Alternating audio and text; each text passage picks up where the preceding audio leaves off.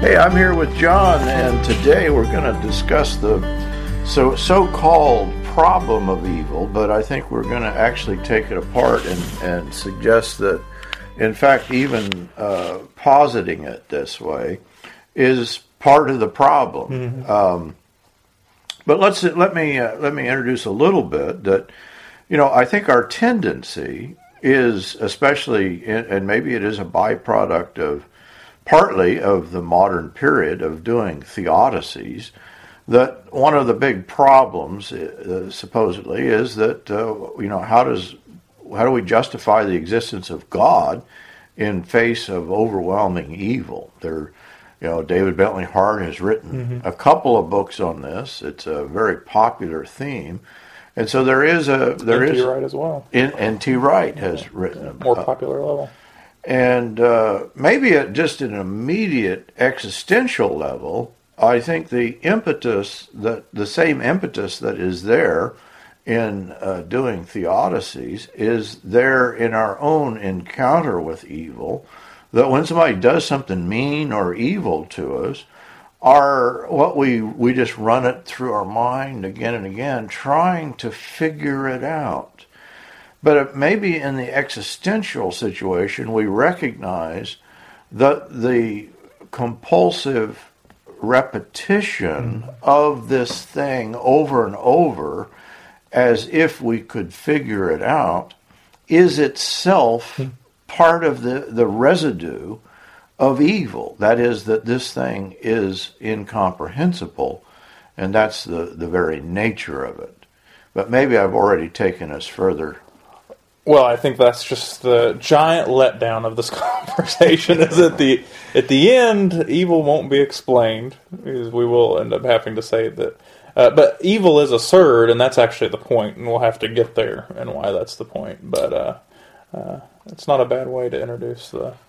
So let's begin then. First of all, in a period in which evil apparently was not a problem, and then let's describe why it became a problem, and then let's see if we can extract ourselves then from the modern understanding. So let's go back and say, apparently there was a period in the church, in fact most of the history of Christianity, in which evil is not a problem. Yeah, and to be clear, we're speaking about moral evil. I don't think natural evil is actually a problem either, but that's because people thought differently about the world. But that's true. So Thomas Aquinas, who is one of the last major thinkers of sort of the high Middle Ages, before you get into the late Middle Ages and things begin to start shifting towards what usually is referred to as modernity, will briefly address the problem of evil. And he addresses this while talking about who God is. And at this point in the Summa, talking about who God is in relation to God's self. So he is speaking theologically. This isn't a philosophical discussion necessarily. And it also takes account of sin. And so following some more recent work on Thomas Aquinas, both by Bernard Lonergan, who is a Jesuit scholar, and then also Herbert McCabe, who is a Dominican scholar, both 20th century theologians. Neither of them are with us in the flesh anyway, but Lonergan, as he brings up a bit of commentary on the Summa, and there he's addressing question 19, where Thomas is talking about the will of God. Question 19, Article 9, gets into the fact of whether God wills evil. And Thomas realizes, well, you wouldn't want to say that God wills evil, because then you would have a perverse God, and he would be less than what we should be worshiping as God, or the object of our worship. But to say that God does not will evil is problematic because evil exists, or would be problematic if you wanted to approach it that way. But for Thomas, that's not even a consideration that you would address the issue as if there was this problem of commensurability between the existence of God and the existence of evil. And Lonergan simply introduces the topic as one has only to read St. Thomas to realize that this question did not worry him a great deal, and our present purpose is to discover the root of the strange insouciance, for the problem has worried others. And so what he's referring to is Thomas Aquinas says that God does not will evil, neither does God will that evil does not exist.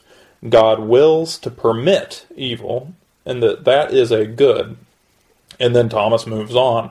However, other thinkers, the late Middle Ages and modern period, will readdress this, thinking that evil is perhaps a problem, and it's a problem for who God is. So how can we vindicate God?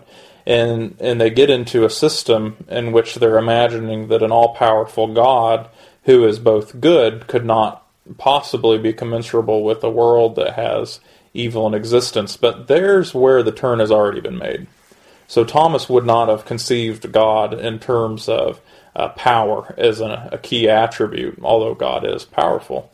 Thomas was thinking about God more as a God of divine wisdom and love. And so I think that what Thomas is doing, and Lonergan's arguing this, is that for Aquinas, the good that arises, the good that is the fact, rather, it's not a cause and effect relationship. I can't help my own nominalist predispositions. The good that is the fact that God permits to will evil is human free will in the face of God's active grace working upon us. So Thomas doesn't think of evil as something to be defined or described, and I think we'll get into that a little bit of why that is. And maybe let's pause here a minute. And of course, when we're talking about the problem of evil, it's in no way to undermine the notion, evil's a problem. Yes, yeah, as a fact of existence, evil is a problem. And so the issue, though, is that does this fall back upon God? And what you're describing in Thomas is that you have God removed from the possibility of involving himself in evil, as we would define it in the part underlying all of this. We're not really using the term in a Hebraic sense that it has a larger meaning, which is telling. Yeah, well, run that down. And you would bring up Hebrew. I can't think of a Hebrew word for evil off the top of my head, but it's not evil is the way we conceive it. So the Hebrew word for evil doesn't imply any type of ontological existence. So that I'm getting us off track here, but in the Hebrew Bible, you actually have God doing evil. Yeah. If you were going to translate it that way. And of course we probably shouldn't. Yeah, that's right.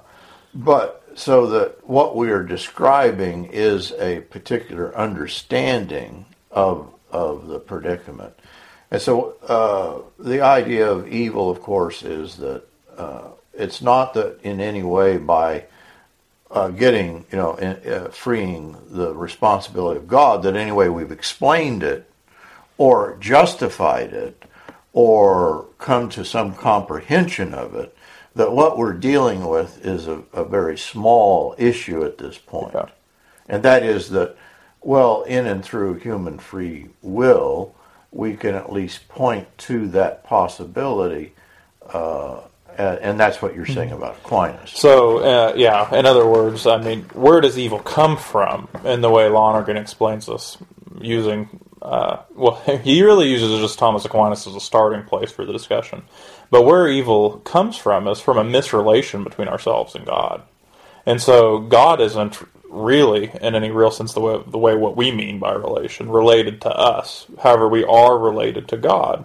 But whenever that relation becomes a misrelation, because of our misdirected desire, you could call it illicit desire, lust, covetousness, there's all sorts of words that you could use, then you have the possibility for evil as a fact about our existence. And it is grounded in something. It's grounded in a relation, but it's not grounded in anything ontological.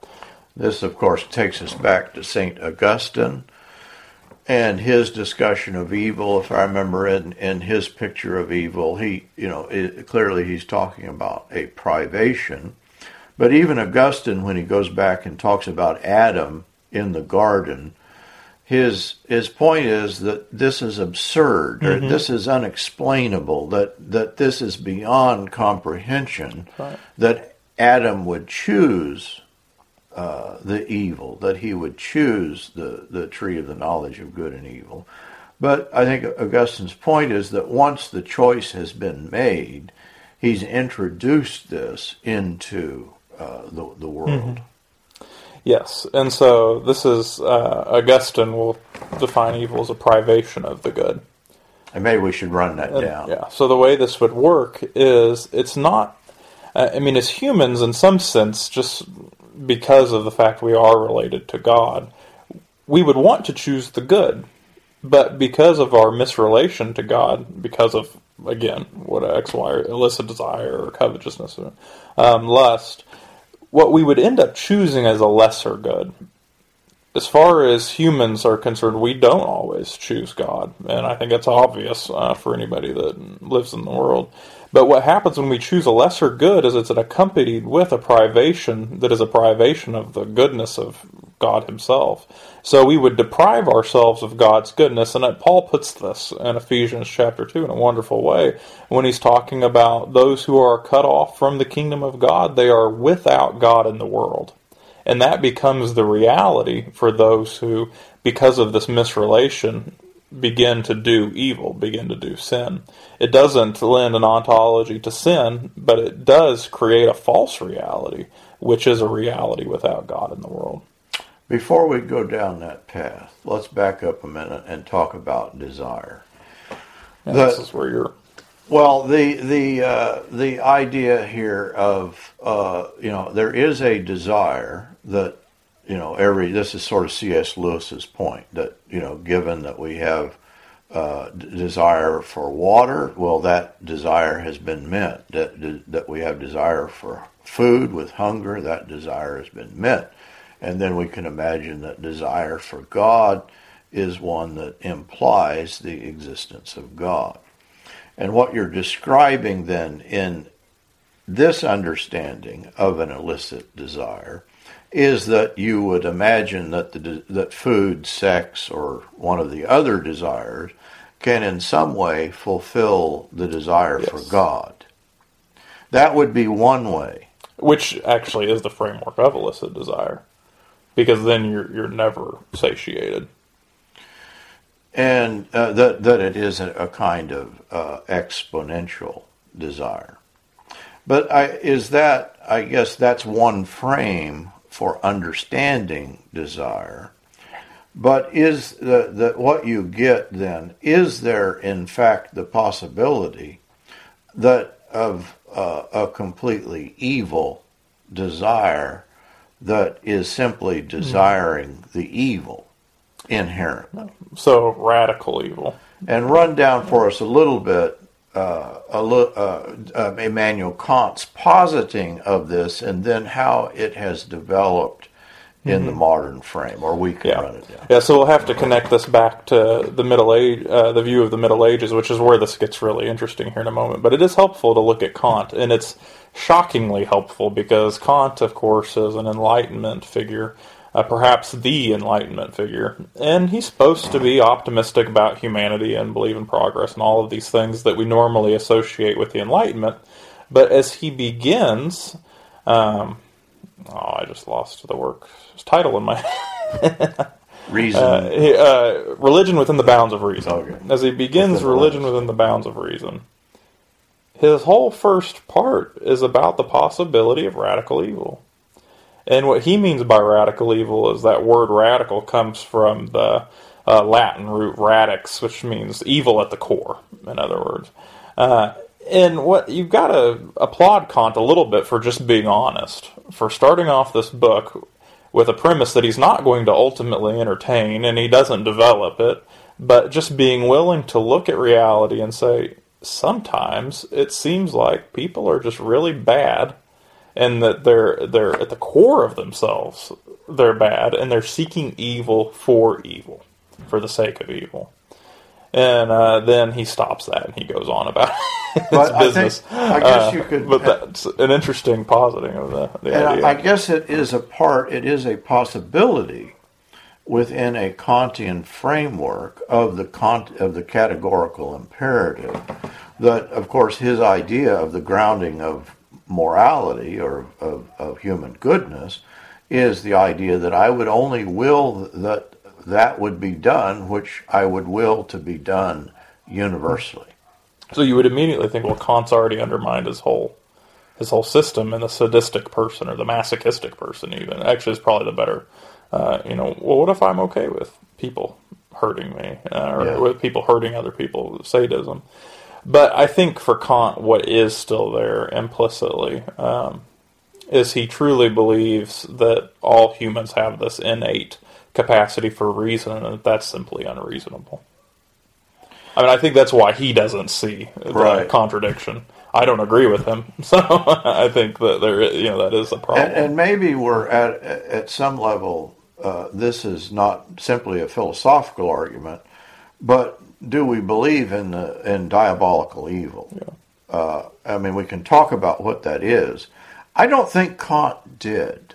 No, that's what my point was. That I think he believes actually just by virtue of us being rational animals, being reasonable, that we're not capable of that kind of evil. And of course, you have someone like the Marquis de Sade, who will live out a categorical imperative by his very name. We get sadism, and de Sade's idea is that we should all pleasure ourselves to the fullest extent, up to and including murder or use of others. And of course, his idea is that human beings are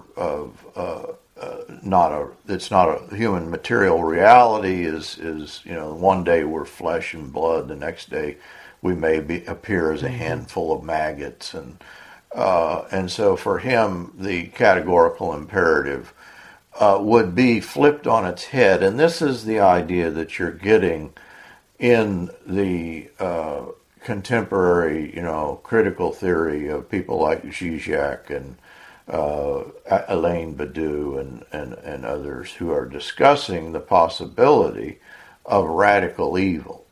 And of course, where the discussion gets up and running is really with Hannah Arendt's reporting on Adolf Eichmann on his trial in Jerusalem. Eichmann, the guy that's on trial for setting up the transport system in the Nazi death camps. And Eichmann, her picture of this is sort of interesting and almost contradictory. In other words, Hannah Arendt she uses the language of radical evil. Oh, she wants, I think, very much for Eichmann to be diabolical. A monster. Yeah. It would be satisfying if she had gone there and encountered some monster. And what she finds instead is a kind of, as she describes him, a man who is incapable of real creative thinking, almost incapable of thought. An idiot. A good bureaucrat. Yeah, he's and banal. An idiot. Yeah. And so she coins the phrase, the banality of evil. Bureaucrats are not as much fun to hang as monsters. Yeah, to demon. But in a sense, she never reconciled her two. No. Actually, that phrase doesn't appear until the very end of the book. A little book that's published on this report. It's a cliffhanger. Yeah. That's a philosophical treatise. And so it is the Holocaust that has given rise to this discussion in kind of among so-called postmodernists or critical theorists. And it's interesting that they then have come out in favor of the notion that there is such a thing as radical evil. Mm-hmm. And I don't know that they're necessarily agreed upon a definition as narrow as that which Kant originally posited. Yeah. This is what's so interesting, or I think this is wherein lies the question. Can we agree with some of what they're saying about, people can really be diabolical. Evil can be a real fact that we have to deal with in existence, and it still not really be a problem for belief in God. And for at least since the Reformation, it's been a problem. Even before people were talking about radical evil, it's been a problem. So as you alluded to in your introduction, a standard apologetic move is how do we vindicate God from the face of evil, from the problem of evil. And of course, the terrible thing to do that you get in Protestant, I mean, first of all, just to have the problem. Yeah. Just to even think that's a problem, that in some way God is a part of this reality that entails evil's necessary existence. And so now we have to figure out, how does God fit with that? And the danger in doing this, and it's an obvious danger that works itself out, is what if you come up with an explanation? You come up with a theory, which is what's happened. That's what apologetics does, and says, well, here's the way that God accommodates or uses, or in fact in which evil is necessary to the good. And so God is made complicit in evil, and there is then a projection onto God. I mean, what you get, and this sounds harsh, but unfortunately what you get in doctrines of, various doctrines of atonement, penal substitution, but also then in just broad symbolizations of God, that God is really made out to be this hateful figure who is complicit in evil, that skews, I'm afraid, Christianity as we have it. God would kill Jesus in your behalf. God is okay with you being a racist and owning slaves. God's okay with you killing foreigners. God's okay with you X, Y, and Z. And you can even do those things in the name of God if you'd really like. And that's the picture that you get in the modern world. That God, shall we do evil that grace may abound? Why, certainly. I mean, I'm quoting Paul there, and misquoting Paul. and Paul would say, no, that's anathema, God forbid. But we'd have a form of Christianity in which... Yeah. And to be fair, it's not as if people didn't do evil in the name of God prior to modernity, but it wasn't rationalized in the same way. And I think that's the shift. So what we're describing, perhaps, is a way of understanding reality, not necessarily what's just lived out. Although you could make the argument that with the shift in understanding and thinking of the problem of evil as being a real problem, you do get a systematic violence that's much more dangerous than what existed before. That are complicit, if God is complicit in evil, if God, the whole, I'm afraid the doctrine of penal substitution gives rise to our own complicity in violence, then it almost becomes a necessity then for us to do evil. And I just said that because I don't want somebody listening to think, oh, well, what about the Crusades? They're just picking on, 1500 and later. But I think that's true. And that's John Milbank, somebody else who has engaged this idea, and actually engaged it with some of the people that Paul just mentioned, Zizek and others. And his point is actually that the way we begin to conceive evil as radical evil, or as a necessary, and even a necessary aspect of reality, in conjunction with God, gives rise to a type of evil that you get in late modernity. You get World War I, World War II. You think that's bad. Well, just what about the sustained evil that we do in the name of capitalism, or in the name of making a dollar, in other words? So well, maybe he's pointing all that out in conjunction, I think, with what you're saying. That's a real issue. Let's go to John Milbank then, and I think it's his book, Being Reconciled, that his opening chapter is then a discussion, and he's engaging Augustine's notion of privation theory and Zizek's notion of, and he's using Zizek in particular, of radical evil. And of course, they're going to work on a book jointly called The Monstrosity of Christ, in which, in a sense, this is definitive. I think of one of the key discussions, most interesting discussions of this period. And so let's lay out a bit that in Milbank, he's presenting an Augustinian understanding But what he is saying is that Augustine is in no way giving us a theodicy Yes. in privation theory.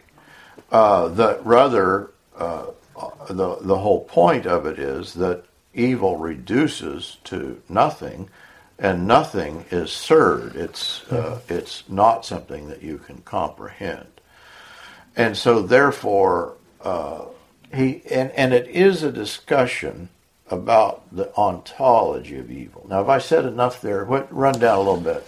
Yeah, I think so. And John Milbank, well, I don't know if that... It's just in the first chapter of his book, because he's not doing a theodicy, and so that tells you a little bit more about what the rest of the chapters are about. It may not be ultimately satisfying in the way that he just returns to Augustine and or Augustine and says that, evil, we see that it exists, but really it is just a privation. And that has to be the way that it is. Where he's coming out is, if you're going to be a Christian, then you don't believe evil has real ontological existence on the same order that God does. I think that's a good point to make. That's the Orthodox Christian position and always has been. So it's not as if Thomas Aquinas is saying something other than that. He may develop that in different ways. I think other modern thinkers are developing this in different ways. And so Milbank, what he is doing in that chapter is setting up the rest of the book to give his solution to evil, which is, again, not a theodicy, but it's to say, well, that the work of Christ is to reconcile us to God. So I think, and N.T. Wright and other people are doing that same kind of move, which ultimately is the way that how do you take care of the fact that evil exists for us as humans? You can just jump to saying, well, we're not really going to get into the theoretical about that, and we're going to say that Christ overcomes it. And I think that is ultimately the answer, and Milbank does that quite well. Let's go down a path, though, in which we could posit an understanding of privation theory that is highly problematic, and this is where many people come in. And that is that if evil is described as having no essence or ground, but it is a kind of incapacity, and that ultimately it's an incapacity of the will, the way that they're describing Augustine's picture is that evil is in fact not a positive willing of something, but an incapacity of willing, an incapacity to attain the good. Have I described this correctly? Yeah, I would say more particularly what Augustine is describing, what Milbank is saying, is the particular incapacity of the will is for the will to choose its own end. And so if the will, and I mean, we have to be careful about this discussion, because what they're not imagining is what I think some people mean by that, is that, well, we're just not able to even do anything that's good. That's sort of a reformed reading, and this is going to be the conclusion to all this, I think, has to do with this. So that's a reformed reading of Augustine. And no, what he means by the will cannot choose its end is that we simply do not ever live our lives as they are directed towards our end, ultimately, God. So let's go to the bad discussion, and maybe the wrong discussion. Yeah, so where it comes from, I think, is the shift to thinking about God as only the first efficient cause of the universe, which they're getting this. I mean, it's not original to Thomas Aquinas, but they're getting this from Aquinas, though that's not the way he thinks about efficient causality. Aquinas is going to talk about several forms of causality, and they're just using Aristotle's categories at this point. They're helpful at describing the way things work. There's a formal cause, the form that something takes. There's a material cause, what something's made of. There is the efficient cause, where does something come from? But that particularly is describing motion. So it would be the idea of what can the will do, or what can a human being do. But then there's a final cause, and the final cause is what is something supposed to end up as? And for Aquinas, because he's more Christian than Aristotelian, he simply takes the language, the philosophical language of the day, and applies it to a doctrine of theosis, saying God has created us for a purpose, and that purpose is fulfilled in becoming like God, or, I mean, to put more strongly, becoming God in his attributes, not his essence. And so Aquinas is using efficient cause and final cause together to describe that relationship in greater detail. What happens just in the next century after his death is people will focus primarily on efficient causality, and they will fold the rest of those kinds of cause into efficient causality, so it begins to be the only type of causality that is talked about. And this is apparent to us today because when we talk about cause, we always mean cause and effect. We don't even use the word in any other way.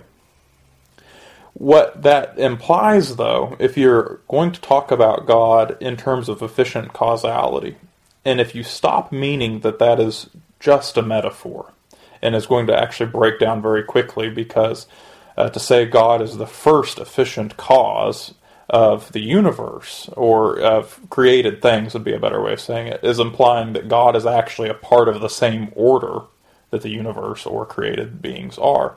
And Thomas Aquinas would have never affirmed that, because he follows classical Christian orthodoxy. So would Augustine. When they think of God, God is qualitatively of a different order than creation.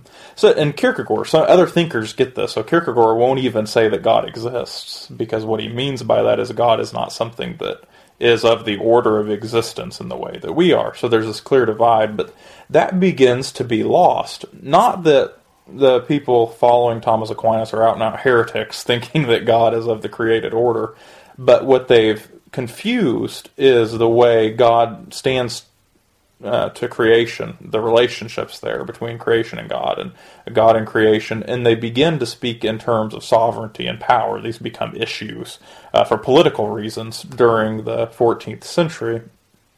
And once you're talking about efficient causality and you're not implying a metaphor, and you're not realizing that God is really of a different order, and so words like power, sovereignty, don't exactly mean the same thing when applied to God, and who God is in himself and who God is in relation to us. That those metaphors get taken to such an extent that you begin to see where the problem comes from. Well, if God is all-powerful, and what we mean by all-powerful is the same thing, the same terminology as human power. I have the power to move a book from one table to the next. If I have the power to do it and I set my will to it, it happens. Once you apply that to God, you have a perverse God, because there's evil, and why would God allow that? The efficient causality, that is, that all that is caused, all that happens, is caused by God. Is caused by God. And all of this then has folded into a singular understanding of the way that power and sovereignty is exercised by God, so that the way in which you're going to rescue yourself from radical evil, or in a misreading of an Augustinian, or falls into a misreading, is to say that you cannot will evil. That is an impossibility. But wait a minute. That's not... We've allowed bad categories or bad premises to control the conversation. And of course, anybody that has encountered an evil person, that we do not feel an incapacity or a weakness in the presence of truly evil people, or even slightly mean and bad people. What we feel is a real capacity to hurt us. That is, that evil can reach out and grab you by the throat and throttle you. That's right. And so that there is a kind of pitiful understanding of the potency of evil in the world, so that ironically evil becomes a kind of weakness that can be absorbed by God's goodness, that he's big enough that, and we get a God who is in fact responsible for evil. Which, in all honesty, somebody like Thomas Aquinas would, in as much as he would say, well, you can't say that God does or is evil, you also can't say that God is or does good in the same structure. Because you're implying the same type of efficient causality. And so Aquinas' starting point is God is goodness, and that's qualitatively of a different order, and we only understand that in part after coming to God as Christians and practicing Christians. Only through practice for somebody like Thomas Aquinas would you even, in contemplation, would you even begin to approach a limited understanding of the goodness of God. And through theosis, through contemplation and prayer, you might even become God's goodness, but you still haven't understood the essence of God as goodness. You've understood the attribute that you could feel. And that seems, that's hard to grasp, abstract and metaphysical, but this is the beauty of the Hebrew Scriptures that you brought up already. They understood the use of metaphor, so that people get into this conversation and it touches upon other issues, and once you say something like, well, God doesn't do evil or do goodness in that sense, do good in that sense, they would say, well, but the Bible is filled with illustrations of God changing his mind and doing things like that, so of course he does. And they'll say, that's the Bible says that more than anything else. I think we can carefully point out to these people, actually, more than that, the Bible attributes physical, human attributes to God, and we certainly don't take those. I mean, nobody thinks God has a nose, or something like that. And so we begin to realize the power of a metaphor, so that the Hebrew Scriptures can have God doing both the way we translate it, evil, or we can translate things as good. But the Hebrews fundamentally realized God was of a different order. And they're reminded of this, his holiness, and the way they can't approach him. Their whole system of worship was centered around this distinction between the approachability of God. And what's key in that discussion, I think, is that we do have a true relation to God. Without Christ, it's not a right relation. So there's no possibility for us to become God's goodness or to do good in this way, or to even really be able to have this conversation in this type of detail. Well, apart from Christ, we still have a relation to God. He's created us. We live in a world that is sustained by him, but it's a misrelation. That misrelation sounds like something, that seems kind of flippant or even banal, but that misrelation is so fundamental to human existence, or the relation itself is so fundamental to human existence, that the misrelation of that, or the misdirection of that relation, brings about evil, moral evil, as an actually existing thing among other existing things. Still, qualitatively of a different order than God's existence. And this is the entry point. In other words, if we go back to Milbank's positing of this absolute difference, I think there is a way to negotiate between Milbank's privation theory and Zizek's notion of radical evil. And the first of all, in the way that you've described it, that you can posit a world and that there be an actually existing world in which darkness and evil and these things in and through. I mean, this is just the Gospel of John, right, that we have a cosmos of darkness. He doesn't mean that that's God's good created world. He means that's the world constituted by human beings. That's really all that Zizek and company mean, except that for them, that's the only kind of worlds there are. Yeah.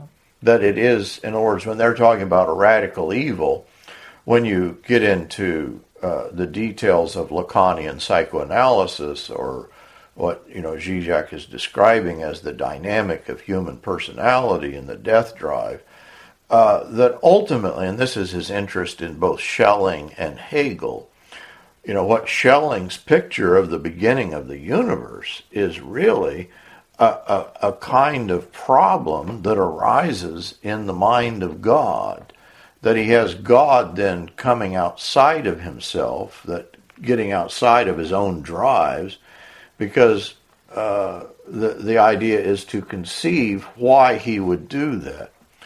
What they're describing ultimately is, why is there even such a thing as human consciousness and human personality? As a materialist, atheistic materialist, they're giving us an explanation for, the ego, the superego, the id, or Zizek is going to appeal to the Apostle Paul that, the ego is the image in Paul, the I, actually. The superego is the law, and the body of death, is... Well, the point is that I think that Zizek has described something perfectly true, something that as Christians we would not want to deny, and that is that, as human beings we can will evil, and we can constitute a world that is in fact grounded in that evil, except the prime characteristic of it is that it's a falsehood, it's a lie, but it's an actually existing lie that can constitute both human personality and human systems. Now that may, I think that you almost need to go this direction. In other words, I would say that if we do not, what we've got here is a very strong understanding of evil. But I think we need to linger there for a minute to recognize you're not going to explain this. There is no theodicy. There is no... But what we have, in other words, what God is doing in Christ, is overcoming this world, defeating this world. So when we talk about, and this is Wright's point about, the difference between usual doctrines of atonement. You go study doctrines of atonement and nobody ever talks about evil. And then you go do apologetics and suddenly they're talking about apologetics. We're talking about evil and apologetics. Yes. I'm sorry. Yes. The imagining. In other words, if you can solve the problem of evil in your apologetics class, you don't need to introduce it into your theology class. Well, no, actually, we've got a more serious problem, it turns out, than we thought. We do not have a theory or explanation of that order, but what we have instead is the cross of Christ overcoming and defeating evil, sin, and death. I think that in a way, it's a long way around to returning to a Hebraic universe. Yeah, and that's... I think that the point you make with Zizek is really good because it's taking the issue of human evil very seriously. But I don't think that's altogether any different in the end than what is already a part of a privation theory rightly understood. Because, that's what the claim isn't that you're not willing evil. The claim is that what evil is the incapacity of the will to achieve a good end. Yeah, so this was... from the beginning, a misunderstood reading of Augustine.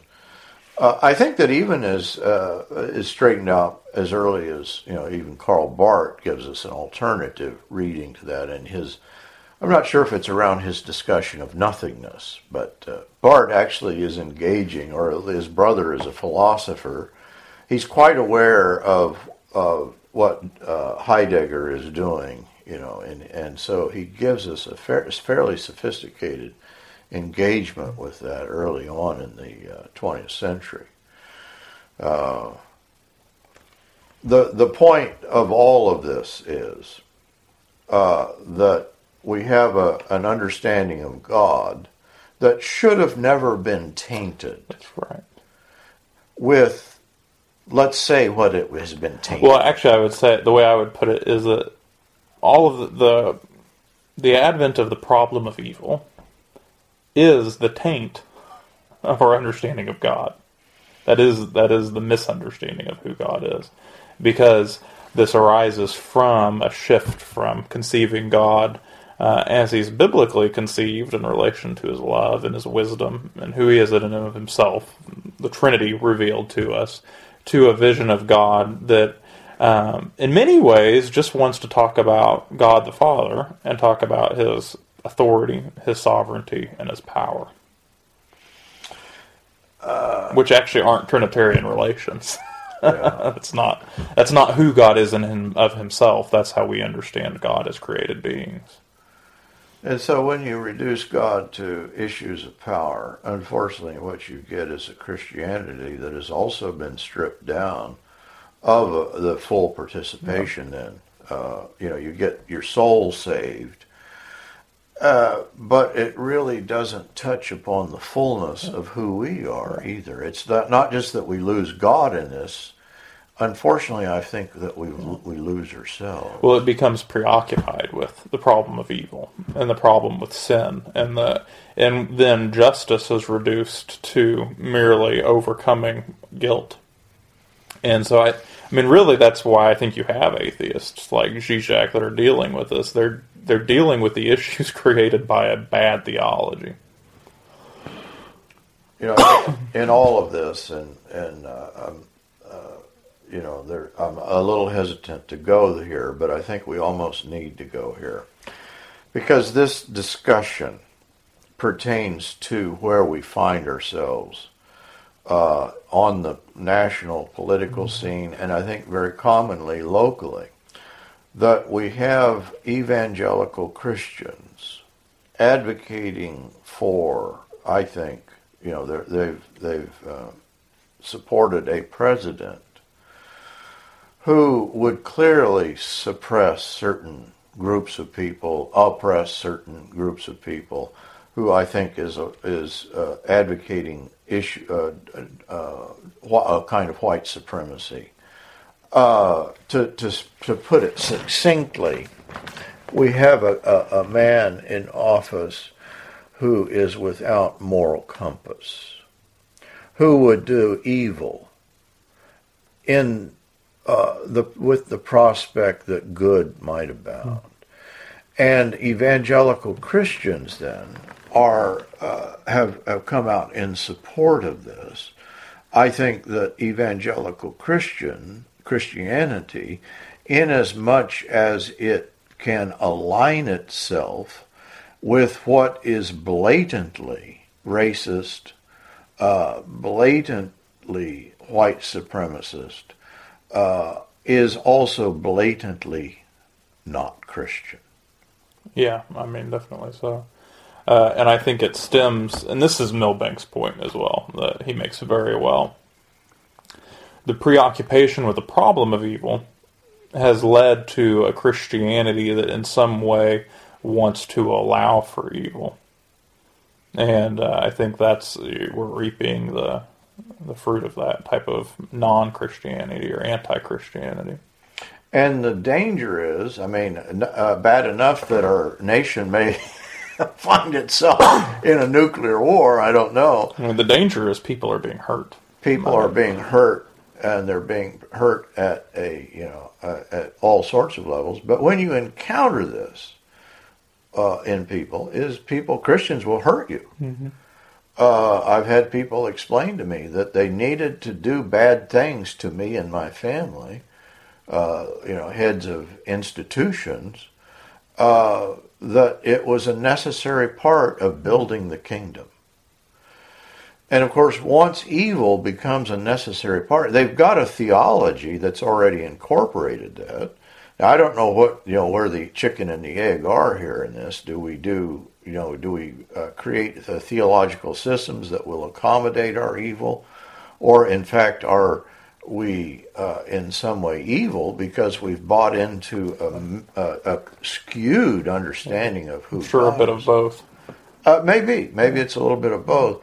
But the thing is that, and of course we all need to look at our own lives and recognize that our own willingness to be complicit in violence, our own willingness to in any way engage in these things, it really needs to be purged.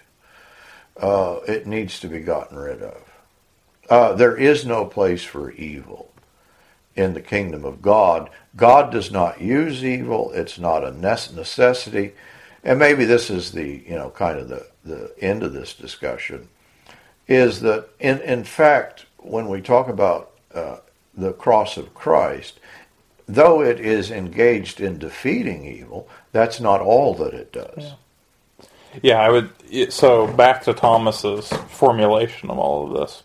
I think we too readily read him with our flawed categories. So he says, God wills to permit evil, and we read that as saying God allows evil. That's not what Thomas Aquinas is actually saying.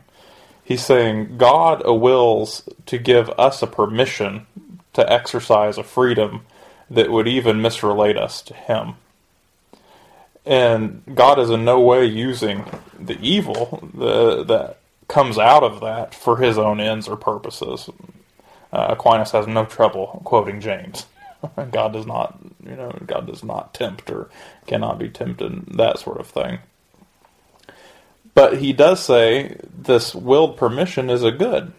And what does he mean by that? Well, Lonergan brings this up, and this is where we get to the cross of Christ. Brings this up in a conversation about grace, and whether grace as actual grace, that grace given to us, is operative or cooperative. That is, does God operate on us so that grace is present in our lives? Or it's and for him, is that grace cooperative, to whereas God cooperates with our own human will and the capacities that God has given us to achieve the end that is God Himself. And then the big question is, do we have freedom? And so it's easier to see, yes, there's freedom as far as God's cooperating with us, because we have the freedom to cooperate with God. But what about in the sense that God is operating on us? Do we have freedom in this sense? And Lonergan, I think, is arguing that we have a permission, the permission that God wills for us is the space for us to have true freedom in relationship to God's operative grace. And the way the classical conception of freedom is not you have the freedom to choose right or you have the freedom to choose wrong, because we could never say that God was free. So it's not a freedom from all contingents, as the modern definition often goes. It's a freedom that we have as we are ordered rightly towards God. It's the freedom to be who we are created to be, or it's the freedom to be who we truly are. And the way he eventually will formulate this is that there is no end for human freedom to be able to choose God, for one, to choose to be who we are naturally as created by God, and for God to work operatively on our will from a standpoint of grace. And what's implicit in all of this is that all classical theologians would say, we are related to God, but God is not related to us. However, there is a relation from God to us that is real, and it's the relation of grace. So that God has both created us, and that's by His grace, and it's not, God didn't create us out of necessity, Aquinas says. This all fits together with his formulation of this. But God creates us out of His love and out of His wisdom. Notice power isn't present in that relationship. So a picture of creation, then, that allows for our own freedom, and we end up misusing freedom, or we don't use freedom, and we end up with evil. Salvation does take care of that. In other words, it fixes us in a sense. It saves us from something, sin, death, and evil. But that's not the whole picture, because the impetus of God's creation being a free choice of love and wisdom is actually aimed at something much better than simply the absence of evil, which would, as we've defined it, be just an absence of an absence. It's directed towards a true relationship and a true participation in human beings and the being of God, so that participation looks like us becoming the love and the wisdom of God. You could think of the theological virtues, faith, hope, and love. These become who we are, and then we even have God's grace present to us that we can cooperate with those virtues to engage in theosis or deification. Sanctification is a word that doesn't scare people as much, but it is the same process if you have this connected directly to justification. Now, once you've said all that, I think you can set these two theologies side by side and see where one is really different than the other, especially that word justification. And people like N.T. Wright are getting this, and I think Milbank's getting this. In the nominalistic, voluntaristic picture of justification that arises with the same need to talk about the problem of evil, justification is merely an idea or a theoretical reality in the mind of God, and you remain both a sinner and you're justified just because God says you are, or thinks you are, rather, but there's nothing real that happens to you. versus a theology that says, well, sin, death, and evil have been taken care of, and that doesn't just leave you as a sinner because they've been taken care of in the mind of God. No, this negative thing that is your misrelation to God has truly been taken care of. You've been given a right relationship to God, and now the work of Christianity, or the work of salvation, what salvation actually entails, is becoming like God, becoming the love and the wisdom of God. So we pass from a Christianity focused on things like an imputed righteousness, a kind of law court imagery that is, in a sense, exhaustive, to and that it leaves out so much of human lived reality, to an understanding of Christianity that is a full participation ethically and on a daily lived reality that is a participation in Trinity and in salvation on an ongoing basis. And it begins then with our understanding of the doctrine. Yeah, it's really good. All right, John, it's been good. Thanks a lot.